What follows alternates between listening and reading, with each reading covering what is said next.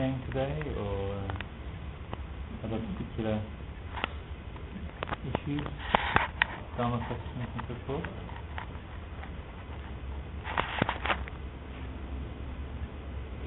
Floor is open.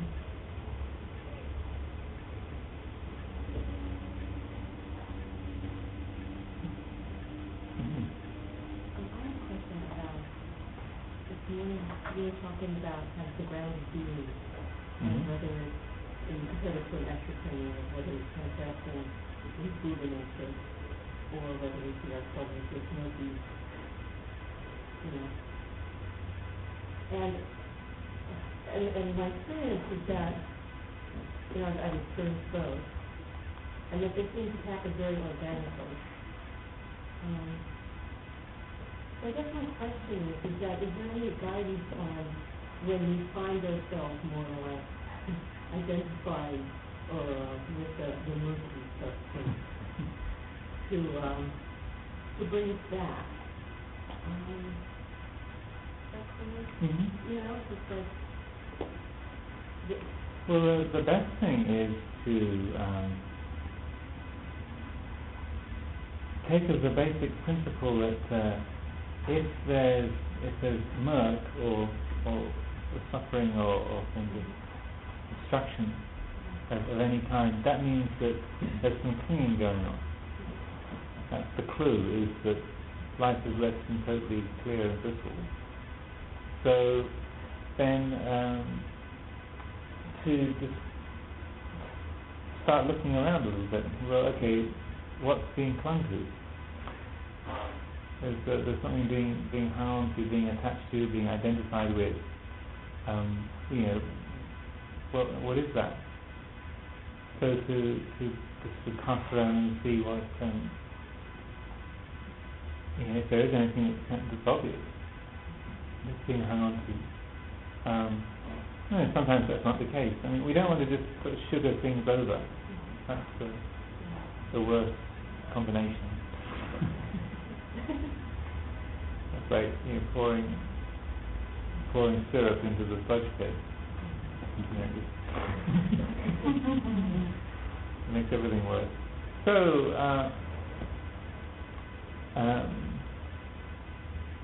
that is one possibility, is that kind of looking around to see what's being hung on to, what I am, how I am creating myself.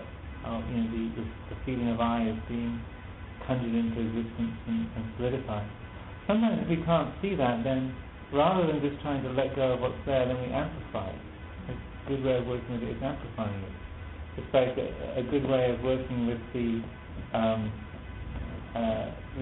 to listen to our thoughts. Rather than just being in a sort of passive role, we actually amplify them. So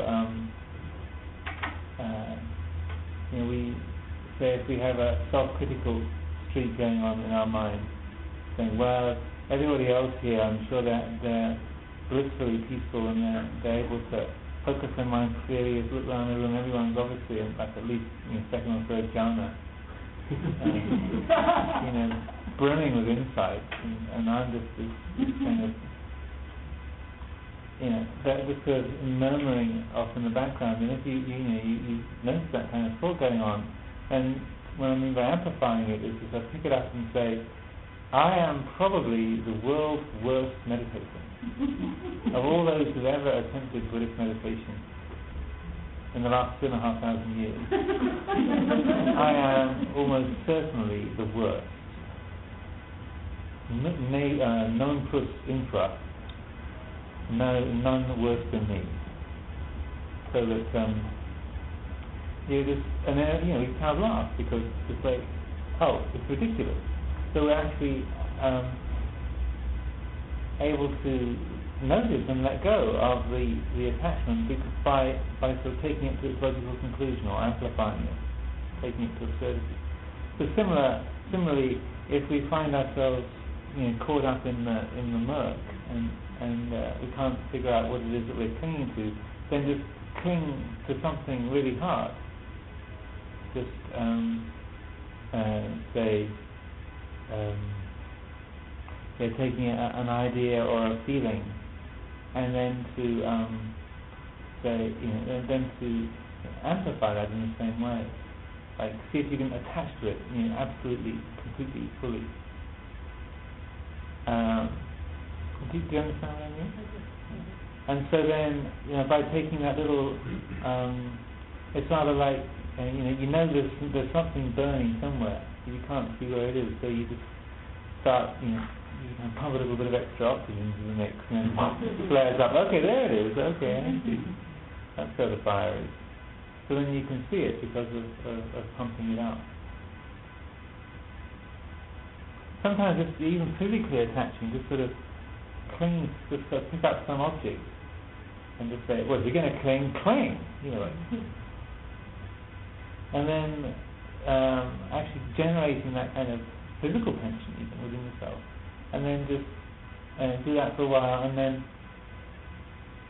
just relax. Stop loosen your grip, and then notice again what's there when we loosen the grip. Oh, even if it's just for half a second, it's like in that moment where even just physically we kind of loosen the hold, loosen our grasping, then there's a natural quality of ease and peacefulness and simplicity. So that in that, then it again reminds us, oh, there is that. When the grasping stops, then that's what's here.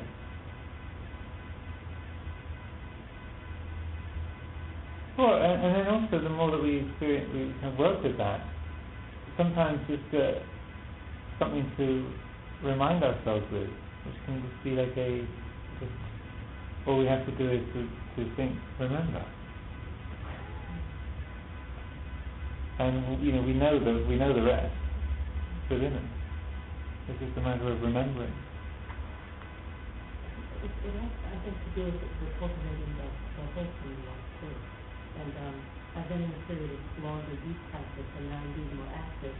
It naturally kind of creates identity. Mm-hmm. It's like I have to do this role, I say, and it's so much more difficult.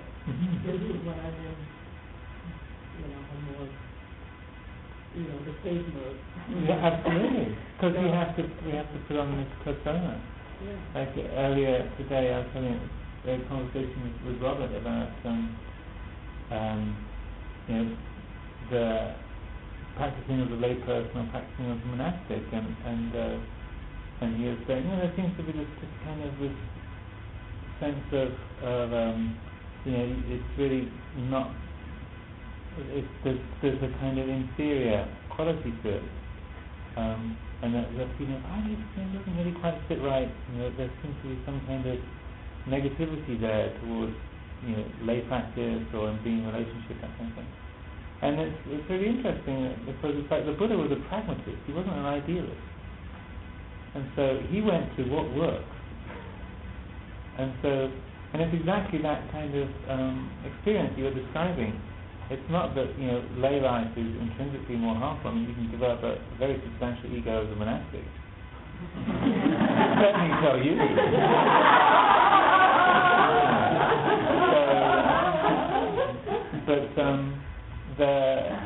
The thing we everything around us is encouraging us to put on the persona and to believe in it, and everyone is sort of believing in their persona, their mask.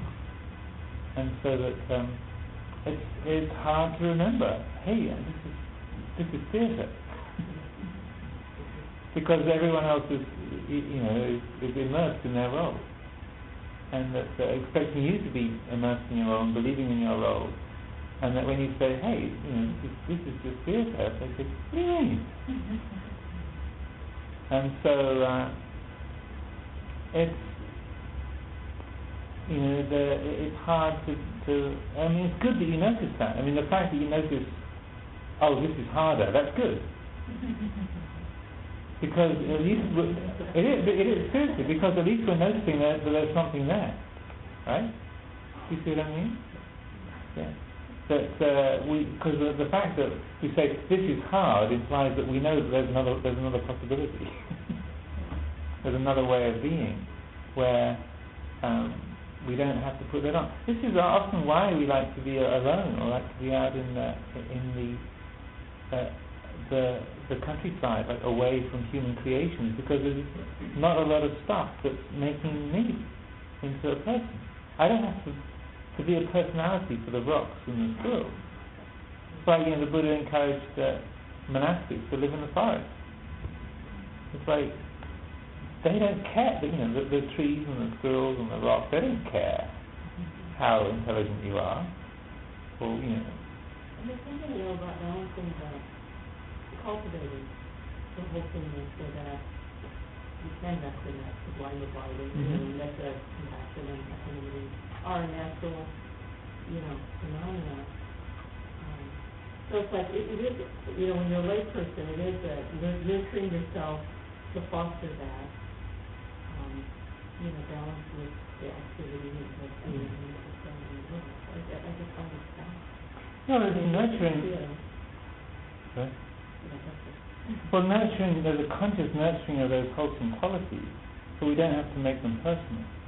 We don't have to take it personally, like I am being compassionate, or I am a kind person, or I am being equanimous. We can put there can be a lot of effort put into cultivating those qualities without making it into an identity.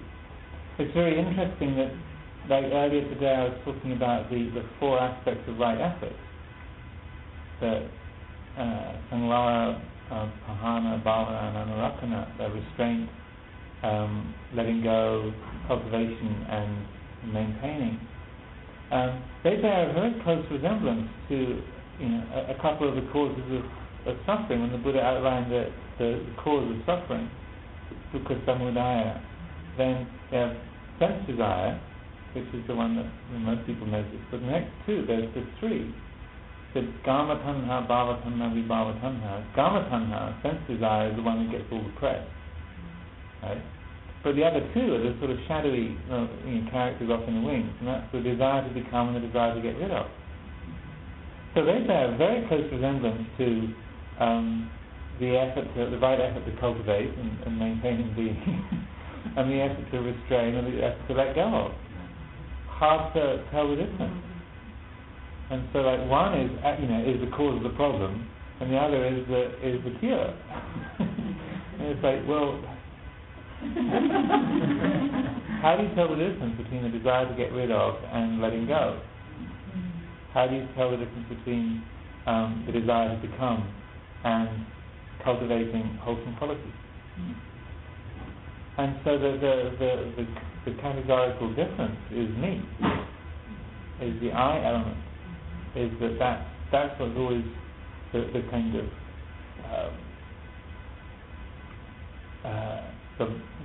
the trouble is caused by the I element, in a way co-opting those aspects of right effort.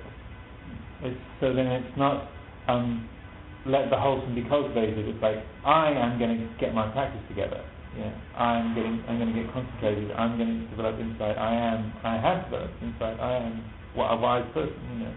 The I takes very wholesome things and then goes and runs with it, and then that becomes the cause for suffering, but not very long after. So, but it's in ways of skillfully working with it. I find it very helpful, particularly like if I'm living in a situation in the monastery where there's a lot of activity during the day. There's not a lot of space in the day, and there's many things going on. Like I was on this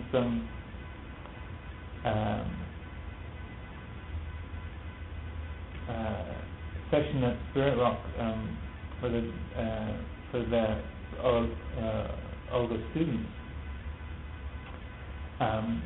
And one of the people there was saying that she had been seriously considering monastic life, and she went to Amaravati Monastery in England, and her previous experiences were like at the Mahasi Yekta in Burma and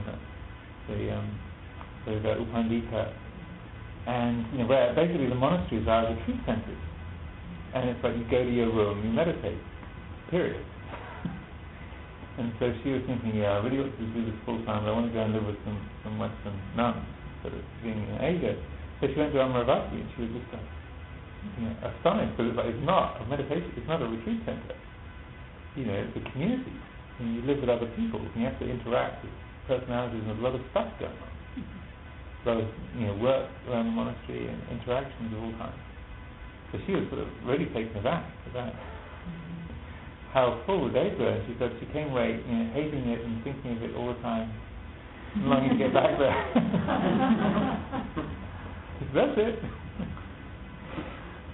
So, when I lived at Amaravati in England, it was it's a big place, like a community of 50 people, and my days would start at 4 o'clock and finish at 10ish, and it would be pretty much stuff all the whole time, from one end to the other. And I'd sometimes get back to my room at 10 in the evening and think, what was all that? And so what I began to do was, because the days were so full of all kinds of responsibilities and activities, all good stuff, but was that at the beginning of the day I would very consciously bring to mind, okay, now this whole phantasmagoria is about to come into being.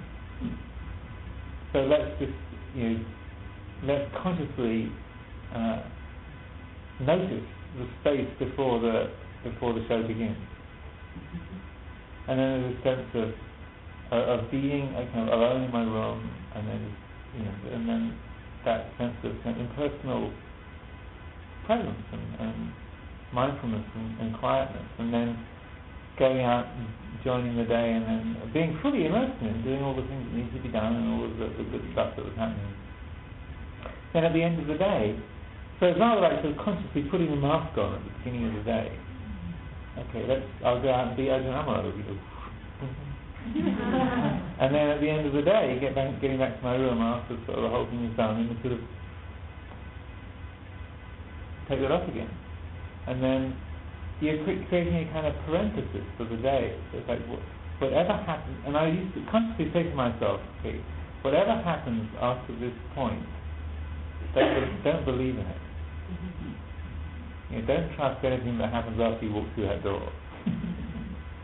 And then you go out and you can do the whole thing, you swim in it, and then you come back, and then it's like, stepping out of the theatre, kind of stepping out of the role. Like,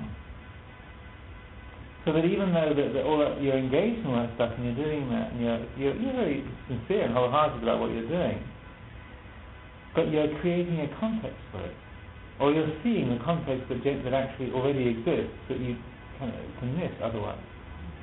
And so just that kind of flagging those points before and after, before you become this person, and then after you stop being that person, so that you're seeing, the personhood is something that comes into being and it ceases. Then it becomes much less of a burden. Another thing to do is if you have a place where you go to work or when you're interacting with people, spend time there when there's no one else around and when you're not in mode. That's a helpful thing. Like if you work in an office or in a school. Say you work in a school. Go to the school or go to the place where you spend most of your time, like an hour early or 2 hours early of yourself, and then go there and don't do anything. And I would do this a lot. Just go there and just kind of look around, and all these things that you sort of relate to during the course of the day that have sort of got various different loadings on them of one kind or another. I was like, there's my drawer, and there's my computer, and there's my paint box, and there's my board, and there's my, and that's huge stuff, and that's, and it's like, and you can say, look, there's all these things. You're actually picking up the attributed qualities to them, and in a way, and that's when you're not in mode, or being a person in relationship to that space or those objects, you can see, look at what is kind of imputed to those and that they actually are just what they are. It's just plant, table, carpet, paperclip, chair, window, and I find it would make a huge difference to them being in that space and interacting with people and doing stuff and during the course of the day. Because in the same sense, you can notice the space in which it's all happening. Rather like with the meditation, I'm saying that you notice the silence that's in there behind the sound.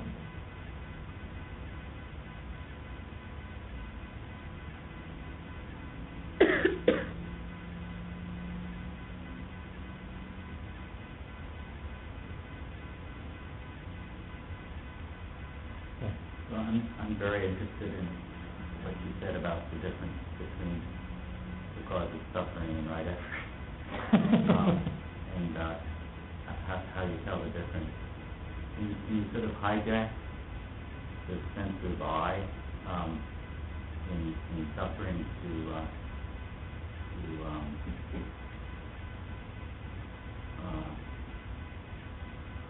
motivate right effort? Is there a sense you can sort of pretend?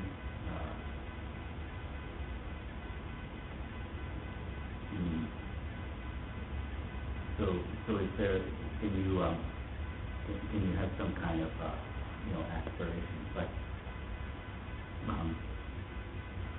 what is the sense of I at a sort of beginner level? Don't you sort of continually start out with nobody. I want to be a truly loving person, right? And so you have this aspiration. There's a lot of I in that, but it can be helpful. Yeah. And the sense of self gets a lot of bad press in the Buddhist world. Right. Named as this sort of miscreant, like the sort of Osama bin Laden, Saddam Hussein. Saddam. I forgot. Saddam Hussein now, isn't it? Good. George Bush, right? One of those guys. Any of the above. They get sort of labelled as the chief villain, and demonized. But it's like anything, the sense of self, the I, is just another quality of the natural world. And in itself, it's not intrinsically harmful or bad or wrong. It's just it causes trouble when it oversteps its bounds and co-opts the rest of our life, and sort of demands that our lives get built around that feeling of I-ness and me-ness and mine-ness, and its worship is an end in itself. And anything that supports the feeling of I is good. Anything that threatens it is bad, and so on. Then it just causes a big headache for us. So that if we understand how we're using the term, and not just the term, but the actual feeling of I want to be a better person, then that's fine. If we know that we're actually using that and upholding that, as a means to an end, or as a relative, we have a sense, even if we might not be able to articulate it very, very clearly, we have a sense of, well, this is a stepping stone. That this is not just, and we shouldn't expect to sort of see things in exactly this light all the way along, but it's a good place to begin. Like, I want to be a better person rather than I'm just going to do nothing, or just sort of hang out and hope for the best. So that kind of, notice if you look at the Buddhist scriptures, the Buddha uses that kind of language. Like in sort of self-improvement language a lot, quite freely. It's not like the personal pronouns of a Bodhin. He's quite free in talking about that. And that the wise person will do this, the wise person will not do that, and the foolish person will do this, and so on.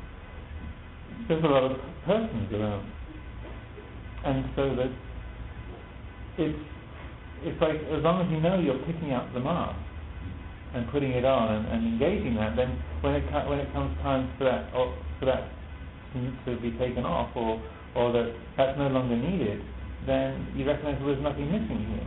Or that when you start to notice, as long as that I'm thinking in terms of me, the meditator, me, the doer, me, the experiencer, then there's something clogging the system.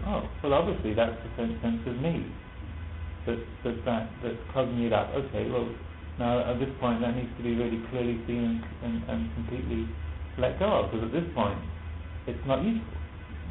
So that it's as long as we're seeing it as within that scope, then that's fine, because it's a useful thing. It's like Ajahn Chah used to say, if we try to let go of self on the relative level, that we're missing the point, because it's a conventional truth, but it can be useful. It's like our names. He'd say if we try to let go of self on a relative level, it'd be like if we all just called ourselves person. You say, like, come into the room and say, hey, person, everyone's going to turn their head, because everybody's person. But if you only want to talk to one particular one, then you have a name, because that's the one you want to talk to. And so, there's a usefulness in employing that. It's when we think of the I as an ultimate reality, and there's something that's intrinsically solid and independent, but then it causes difficulty. It becomes a hindrance. That helpful? Yeah. I encountered a lot of sloth and torpor in my sitting earlier, and then when I'm walking, I'm encountering, I don't know if it's doubt or boredom. And I recognize that when I go into a longer retreat setting, or I start to get quieter, I get those symptoms more than in the daily sitting or daily walking. More than. I get more than, and so I'm watching that boredom. I've done this walking now for 30 minutes. That's enough. I need to get on to other things. There's a clinging to doing, and then I think, well, coming back to sitting is not any more interesting than walking. Well, maybe I could think so. So I'm just wondering how to. I know that I watched that arise today, and I watched myself lately not sit to my daily sit. Mm-hmm. And there's something about that clinging to being in action, I think, where it's hard for me to just be. Mm-hmm. Oh, yeah. So I'm wondering, maybe one of the questions is, what do you do as you do start to slow down in a day long or a 5 day long or a 10 day long? Usually just the first day or two that are the most difficult for me. But I'm clinging to wanting to enjoy.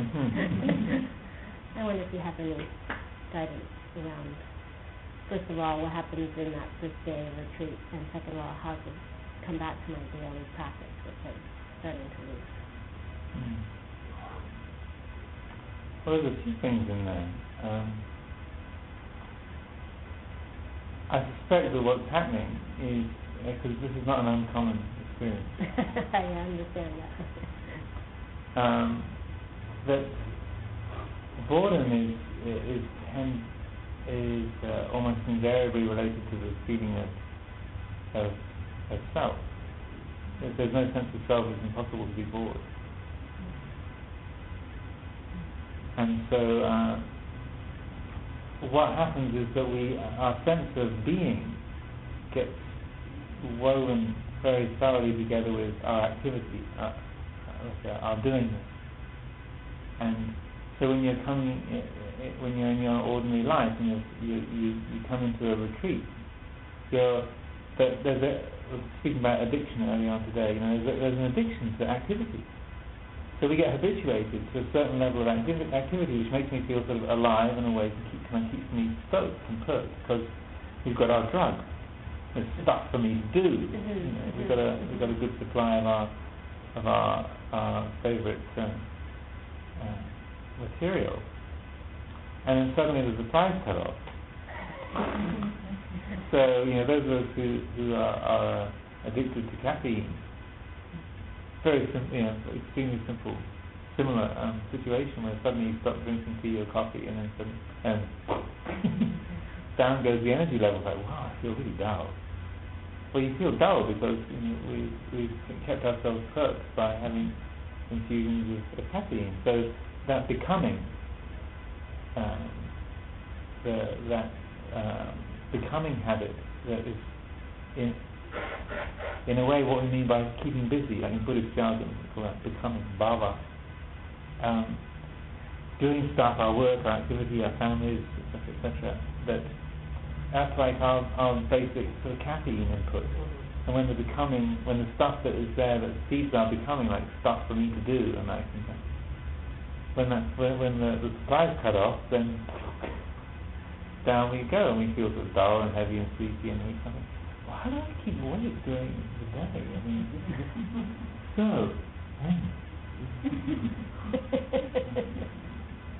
and so it's just really like coming off any drug.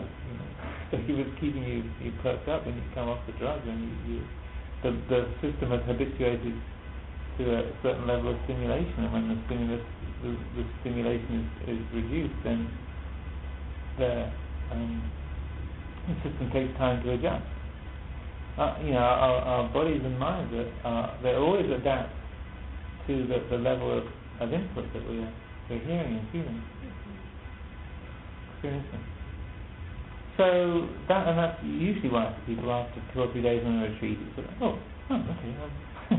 I'm back. I'm back again. And that's because you come off the drug. Really, that simple. Mm-hmm. So as that arises, could I just label adjusting, that the body's just changing? Like if at least once a year I stop drinking caffeine, with caffeine. And I usually I fast for a couple of weeks and stop drinking tea. And usually for the first couple of days, I'm a slug. Just sort of dull and heavy and a bit of a headache and cranky. That's just the effect of not having my favourite drug. Mm-hmm. So I just assume, okay, the first few days of the retreat are going to be like this. I'm just stay in seclusion in my city and start the fast, and that's just the way it begins. So this is normal. You don't. It's up to us in any one moment whether we create suffering out of a situation or not. So that whether your mind is sort of heavy and dull and the mood is cranky, or whether it's sort of perky and bright and full of beams and alert. Either way, we can create a problem out of it or not.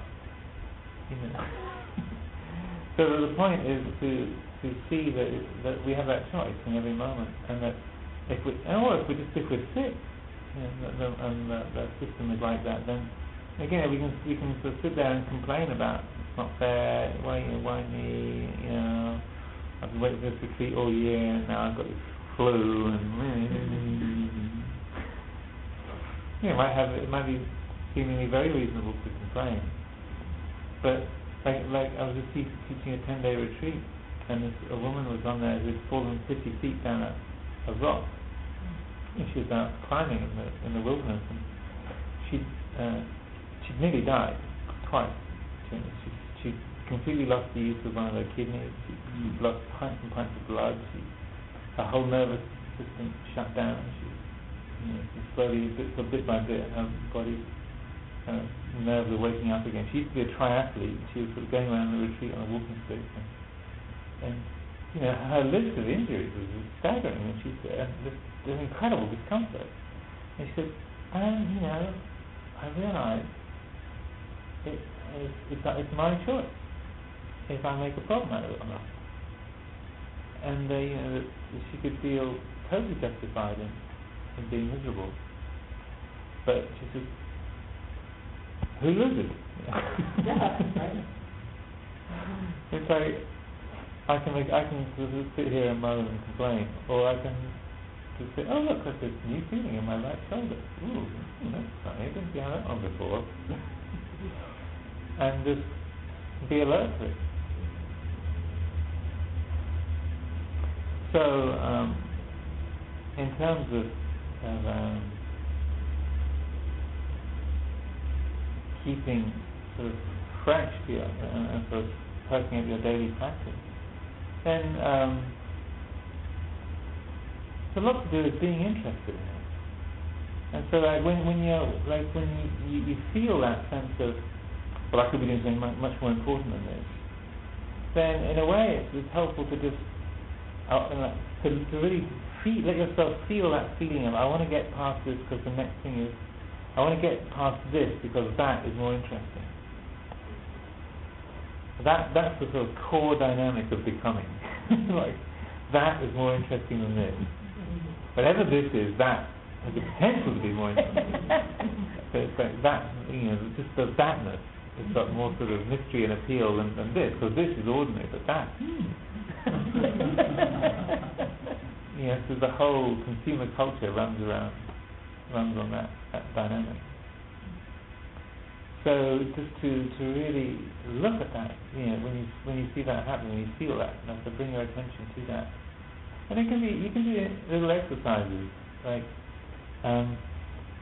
you can just take some really simple object, and then like just going and just ask yourself, well, what is this?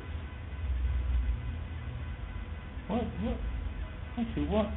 is this? And you go, well, it's a thing that's hitting bells with. No, but what is it? Well, it's a material object. Well, what's that? Well, it's something that, in the material world, it's something that's being perceived. It's a thing. Well, what's a thing? Like any aspect of nature, the stuff that we live with, that we're kind of overlooking, we have a huge forgettery faculty within us. So it's just screening out, lots of stuff, and it's only like, I'm only interested in the interesting stuff that's moving and is to do with me. Anything that is not active and has nothing to do with me, I'm not interested. I haven't got time, it's boring. And so that is like the voice of Mara. That's sort of keeping us totally shackled to the birth and death addictive cycle. So just doing some little exercise like that, just one ordinary insignificant thing, a teacup or a leaf or a stick or something. What is this? What really is this?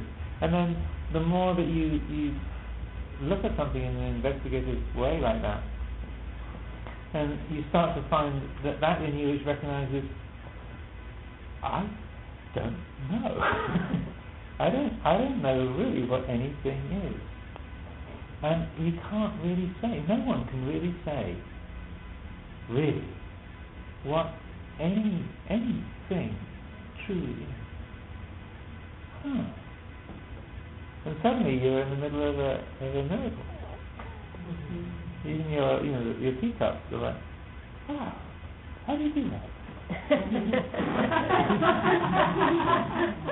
That's incredible. That's such teacups. Maybe you want to be sort of tripping out, sort of losing a day job because of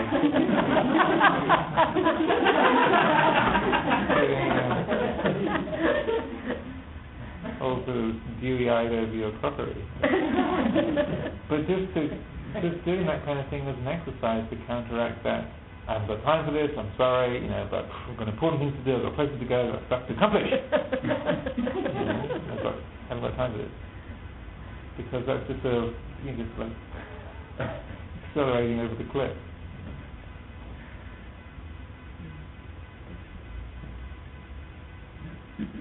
Yeah. I'm working with the children at the Sangha, and I was raised in a pretty conservative Christian setting, and it's very interesting teaching these kids, most of whom are coming into the halfway through, their lifetime too, having been exposed to all of the stuff of our world. And I find that while they're interested in it and have questions and have fun going through the tradition, trying to get them to understand the application of simplicity to a world where they're bombarded with such stimulation. You know, it's difficult to compete and find a lesson to begin with. So I think I probably am asking for a really secret teaching here, but what about presenting to children of the Western culture? Yeah, it's a good question. I mean, and I wasn't raised there, so I didn't get the story. You know, it's like I would probably have a much easier time teaching the Christian belief system because I grew up in that and heard the story. Yeah, it's not easy.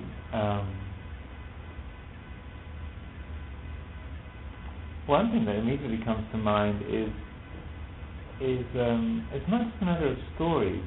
It's a matter of being, like a way of being, and a situation. So, like, and obviously you can't have every class as a field trip. So I don't know how you sort of meet together with the kids, but just that quality of being away from the realm of human constructions and the kind of engaging in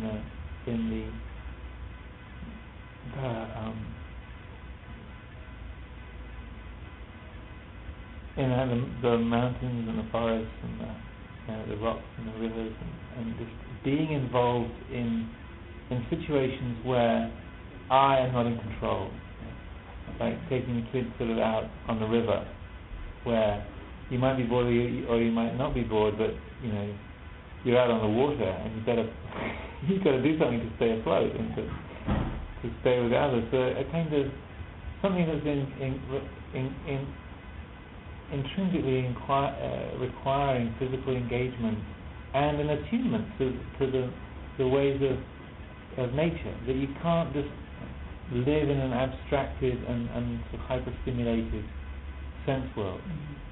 So that there's like needing to move and work with the cycles of nature. So like backpacking is great. I mean, simplicity is great. I don't know what age kids you're working with. Yeah, it's mostly it's elementary school, to high school. And we're stuck in the rain for 2 hours, you know, in the evening. But I what I hear you saying is doing some hands-on thing. I mean, we could do, you know, I think it's, you know, some of the things that were done back in the 70s where we turn out the lights, blindfold each other, and we just see people around to do that kind of stuff. Hands-on kind of. We could, you know, make it seem like that. Yeah, it's just getting away from the sense of I am in control and I can choose to stimulate myself in any way that I like because there's such a huge variety of different things to choose from, and that it's just a matter of selecting which form of entertainment I want now. So situations which 2 or 3. yeah, simultaneously. So situations where one can get away from that, like just have your meetings rather than in a room. You know, go meet in the woods, go meet in the park, you know, go meet in the river. You know, just like actually in something you've got to gear up for it. You got to there's a having to mesh with or surrender to something that's bigger than me that I'm not in control of, and that, you know, so there will probably be some resistance to that in some ways, but that's what comes to mind. And there's stories you can tell, but also just the way you are. I mean, for kids, particularly like elementary school age kids, the way that adults are says a lot more than the stories that they tell. That, you know, you don't get upset. They're the things that people would normally find upsetting, or you respond in ways that they can model themselves on, that embody those helpful values. That's the thing that communicates. Listen, shut up. I'm going to tell you about, I'm trying to teach you about Dharma. Shut up and listen.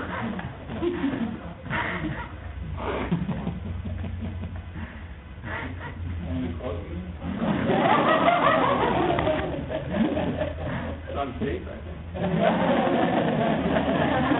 excerpt that one. Double editing. Shut up and listen. You don't teach me what I don't know.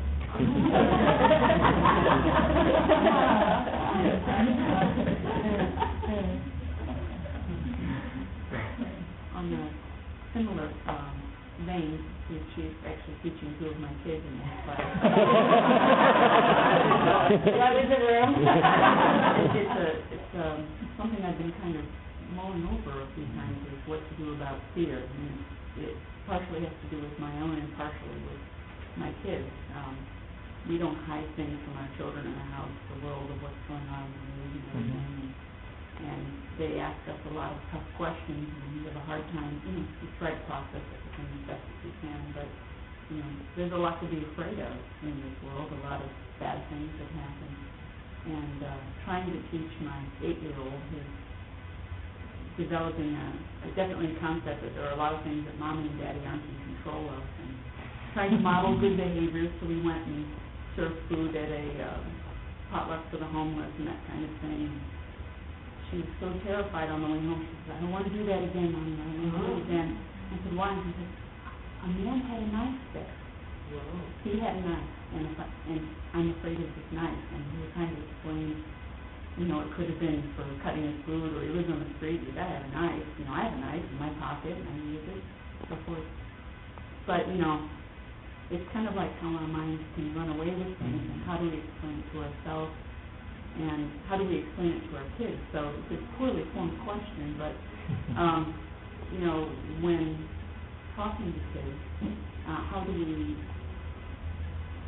address some of those big questions, those big Dharma questions, as well as, maybe I don't have the right answer myself, so I can't really tell her why either. Well, I certainly applaud being straight with children. I think kids can deal with a lot more than they're given credit for. And it's certainly better to be straight with them than to tell them the full truth. And also not feeling like you have to have all the answers. Like you say, well, Mommy, why did they do that? And you say, well, I don't know, honey. Speak to me. I can't imagine why I would never do that. I don't know anybody, none of my friends, people would do that. But some people, they act that way. And what do you think? Why would they do that? So that you're not trying to be like an answer, the source of all answers. But just when you don't know, just tell them, I don't know. And that because in a way, what kids mostly want to know is, and what a parent can mostly do, is embody that quality of reliability and security and love. Like that you are there and you care and you are accessible for them. And so that's the details then of the what information you can provide, or what entertainment you can provide, or even what sort of living situation you can provide is kind of secondary to that. And that's seeing looking at life and our world across all cultures. It seems to be that's what the parent really most helpfully does for a child. And so then, and it also depends a lot on the child. What sort of are they just full of questions? Are they very assertive? Are they very fragile? Are they what do they like? So we have to respond to kids according to their own nature. But just that trying to be present for them, to love them, not always go along with what they ask for.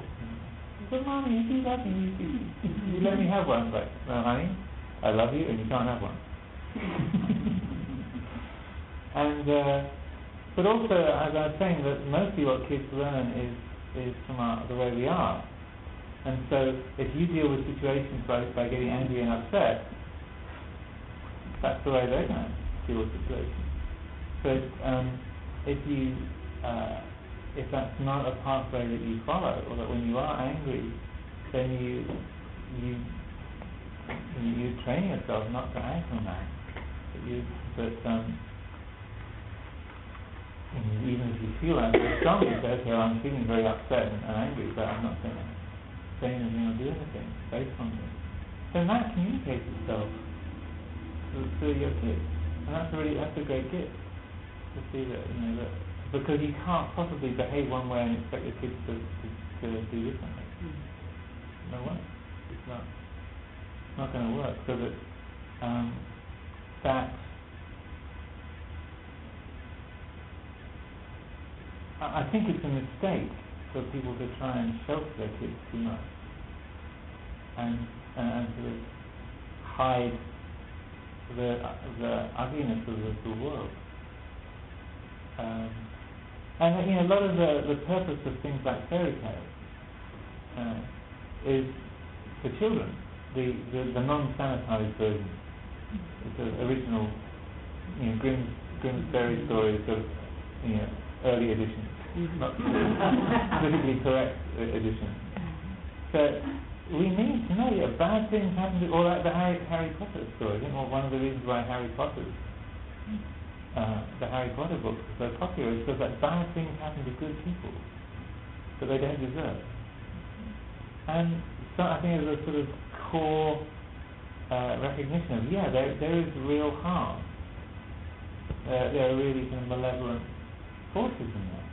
There's causes for that, but you can see that there's real harmfulness, and people get in the way, people get hurt, and that it's not that there's a sort of delight in people being miserable or people being killed or mashed up, but it's just something in us recognizes, it's good to know this. All right, and like the stories of the Greek tragedies or Shakespeare. Why do people go and watch Hamlet and King Lear over and over again? Why does a theatre still performing Sophocles and Greek tragedies and comedies? Because they're portraying events and aspects of our life that we need to be conscious of. And in Greece, the theatres were like the psychiatric hospitals. They were next door to the sort of physical hospitals. The theatre was a psychiatric unit. So that's where you witness the sort of pains and glories and sorrows and varieties of the human condition. Is the theatre.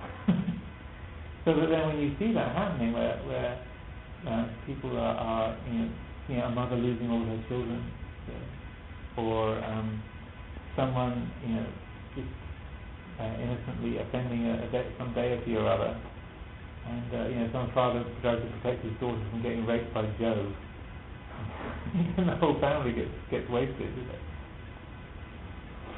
Then you think, it's totally unfair. But it's like, but it happens, isn't it? The boss of the corporation decides, they're moving into this town. So that then, even though we might see it as a tragedy and a huge injustice, the very fact we've seen it portrayed in front of our eyes, then it kind of prepares us for it. But when that happens to us, it's like, I've seen this happen before, don't panic. This is part of the whole thing.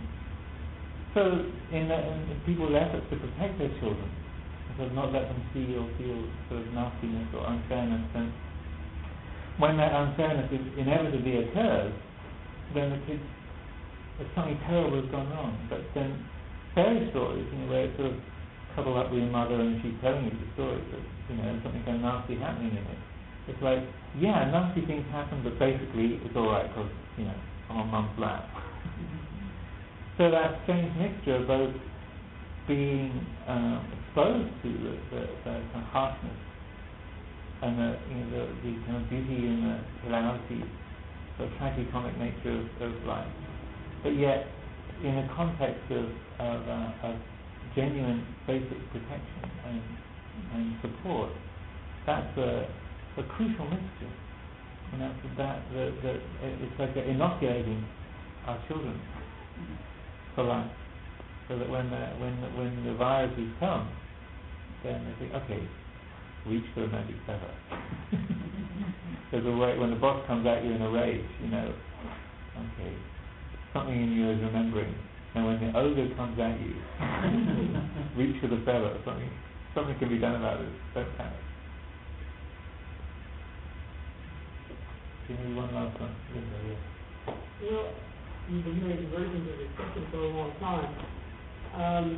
How do I balance my writing practice with my meditation practice, since the two don't seem to coexist well at the same time? So I pretty much surrendered to my writing practice, that when I'm writing half an hour on the timer, half an hour off. Feel really balanced and feel really good about it. But I feel guilty that I'm not meditating, that my daily meditation practice is antithetical to me saying, okay, let's receive these ideas and let them develop. So I sit down to meditate on a normal workday, writing day. Writing ideas come in, and they're supposed to.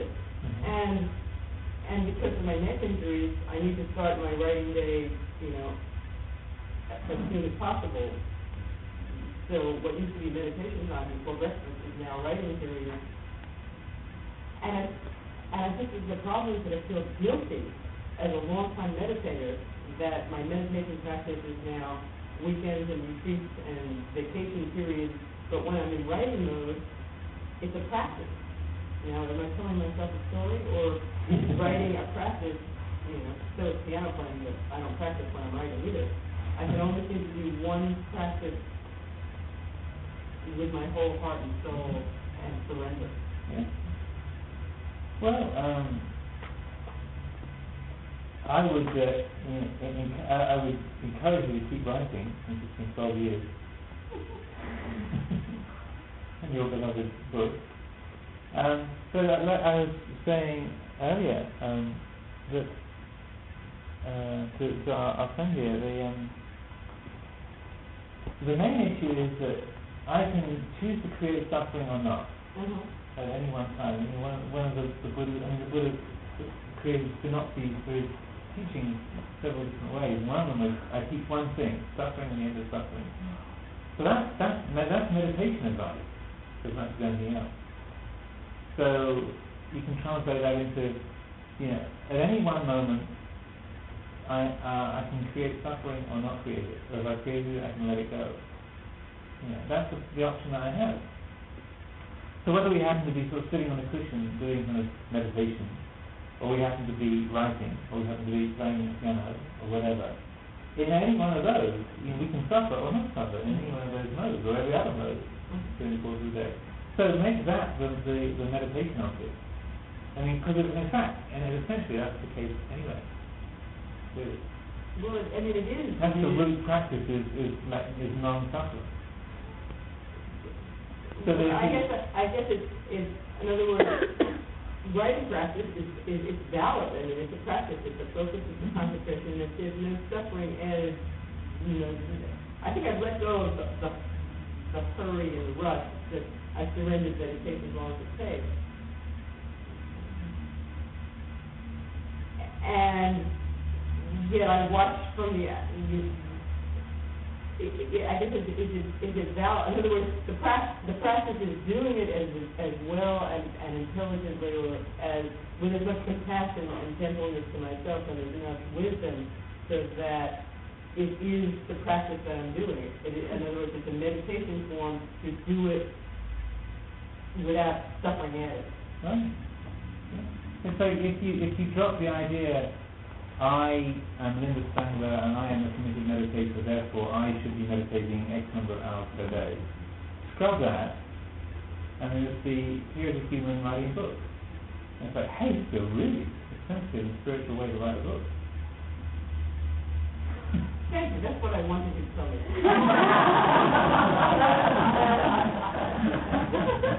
Well, I'm happy customer.